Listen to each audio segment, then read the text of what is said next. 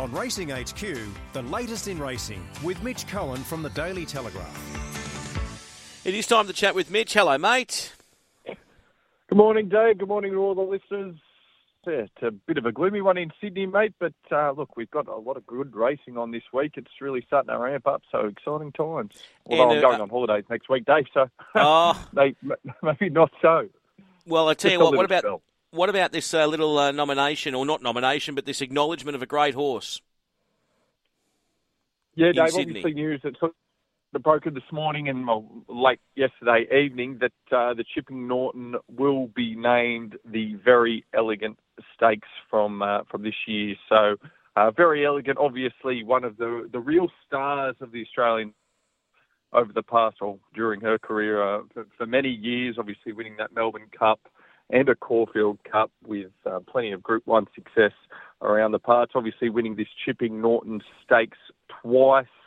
Now, I think this is certainly going to bring up some debate, Dave. I'm not sure where you stand or not. I saw Proven Thoroughbreds have already brought up a pretty valid point, I think, on Twitter earlier, well, last night, that in terms of acknowledging horses from the past. I guess could Tie the Knot won this race 4 times. And, is it potential that we're forgetting our previous stars, Dave? I know, obviously, take nothing away from Very Elegant, obviously a very good horse. But you've got to wonder, are we a bit guilty of just acknowledging stars in the present and forgetting some in the past? I get that we can still do both at the same time, let's not forget. But, it's certainly a matter of debate in terms of a race like this. Obviously, this is the second time in recent times, I guess, that a former Warwick Farm race has been renamed. Now the former Warwick Stakes was renamed the Wink Stakes, of course, and then this race at Chipping Norton, which was at Warwick Farm. So, it's interesting times. How do you feel about it? Indifferent, Dave. Indifferent. Yeah, look, I think, as I said, I think it's important that we acknowledge our stars, but we've got to get it right at the same time, don't we? I think a race like this, Wink's won it obviously 4 times as well. Tie the Knot, where this race originated at Warwick Farm, a very important training complex and racecourse in Sydney, won this race 4 times as well, not so long ago. And then you think of horses like Farlap. Now, the Farlap Stakes in Sydney's a Group 2 for 3-year-olds over 1,500 metres. Farlap won plenty of races, as we know, one of the greatest horses in Australian history. And I think if you look at, we're trying to bring new people in, so you want to acknowledge the new stars. But I think if you ask anyone, they know who Farlap is, don't they?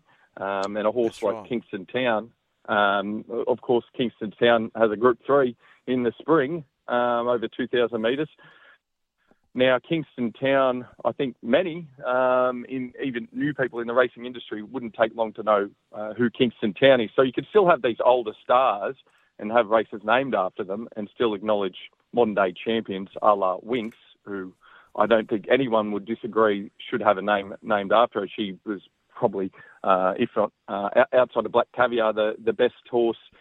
A matter of debate between the two of them, I think, but 2 of the modern-day champions of the Australian racing era. So, look, whether it's the right time, I don't think anyone would detract from a horse like Very Elegant getting a race named after her. It's just a matter of should there be horses also that have obviously had races named after them. Now, I think that's where we sort of get a little bit lost. She can have a race named after her. There's no doubt about it, Very Elegant, but certainly there are other horses that absolutely should have races named after them on the Australian racing calendar, and that's Group 1 races, Dave. Yeah, I'm curious to know too why the name change.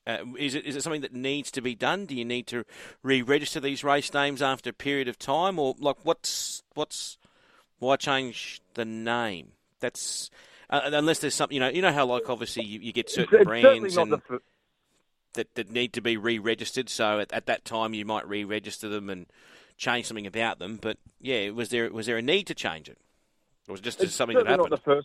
It's certainly not the first time or the last time a horse race name is going to change, and certainly there's races on our calendar that have changed multiple times. Bring back the Colgate Optic White, I say, but no, I think if we look at races in terms of, I think this is just acknowledging one of the great mares of the recent times.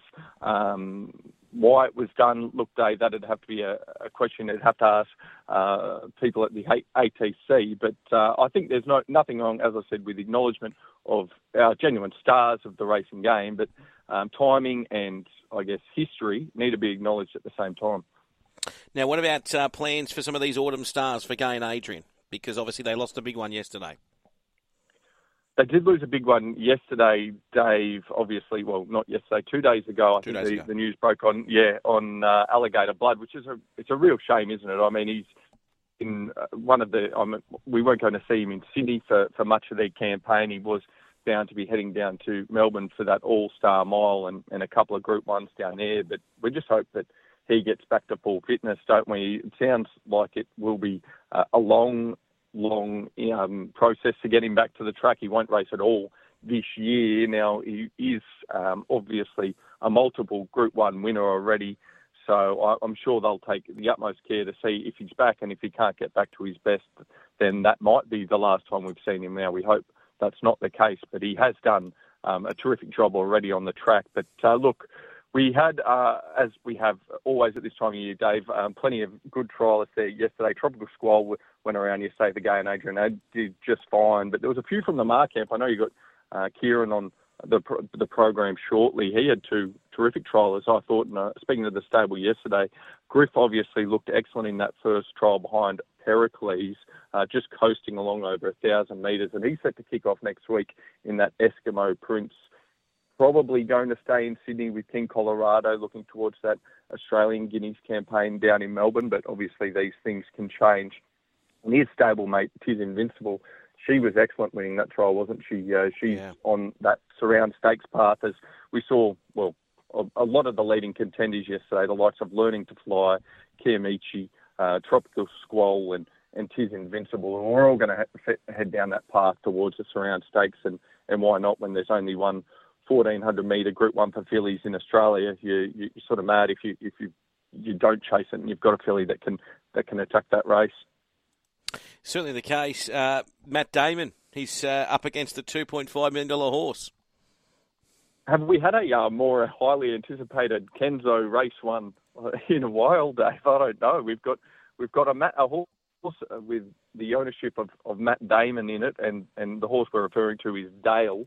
I know you've got Paul Massara on the program later on, but Dale, obviously Matt Damon in the ownership with Paul O'Brien, a guy that he's met in Australia during his many visits to Australia, but a sense of Hollywood theatre around this first race, because we've got obviously a horse in this race as well, which, again, I know you're talking to Kieran Ma, but the $2.5 million horse. Now, we know these big prize money horses, well, not prize money, big money yielding buys, don't always come to fruition, but this fella's certainly looked the part at the trials, hasn't he, Dave? I think there might be a bit of substance to him. He's obviously very well bred out of Booker, a Group 1 winner herself. So, look, it's highly anticipated, this race. I'm sure, they both look like they've got pretty good futures, to be honest. But, Matt, are you going to get him on the program, Matt Damon, if it wins, David? I don't know who about would be that. the biggest star? Would it be you or Matt Damon?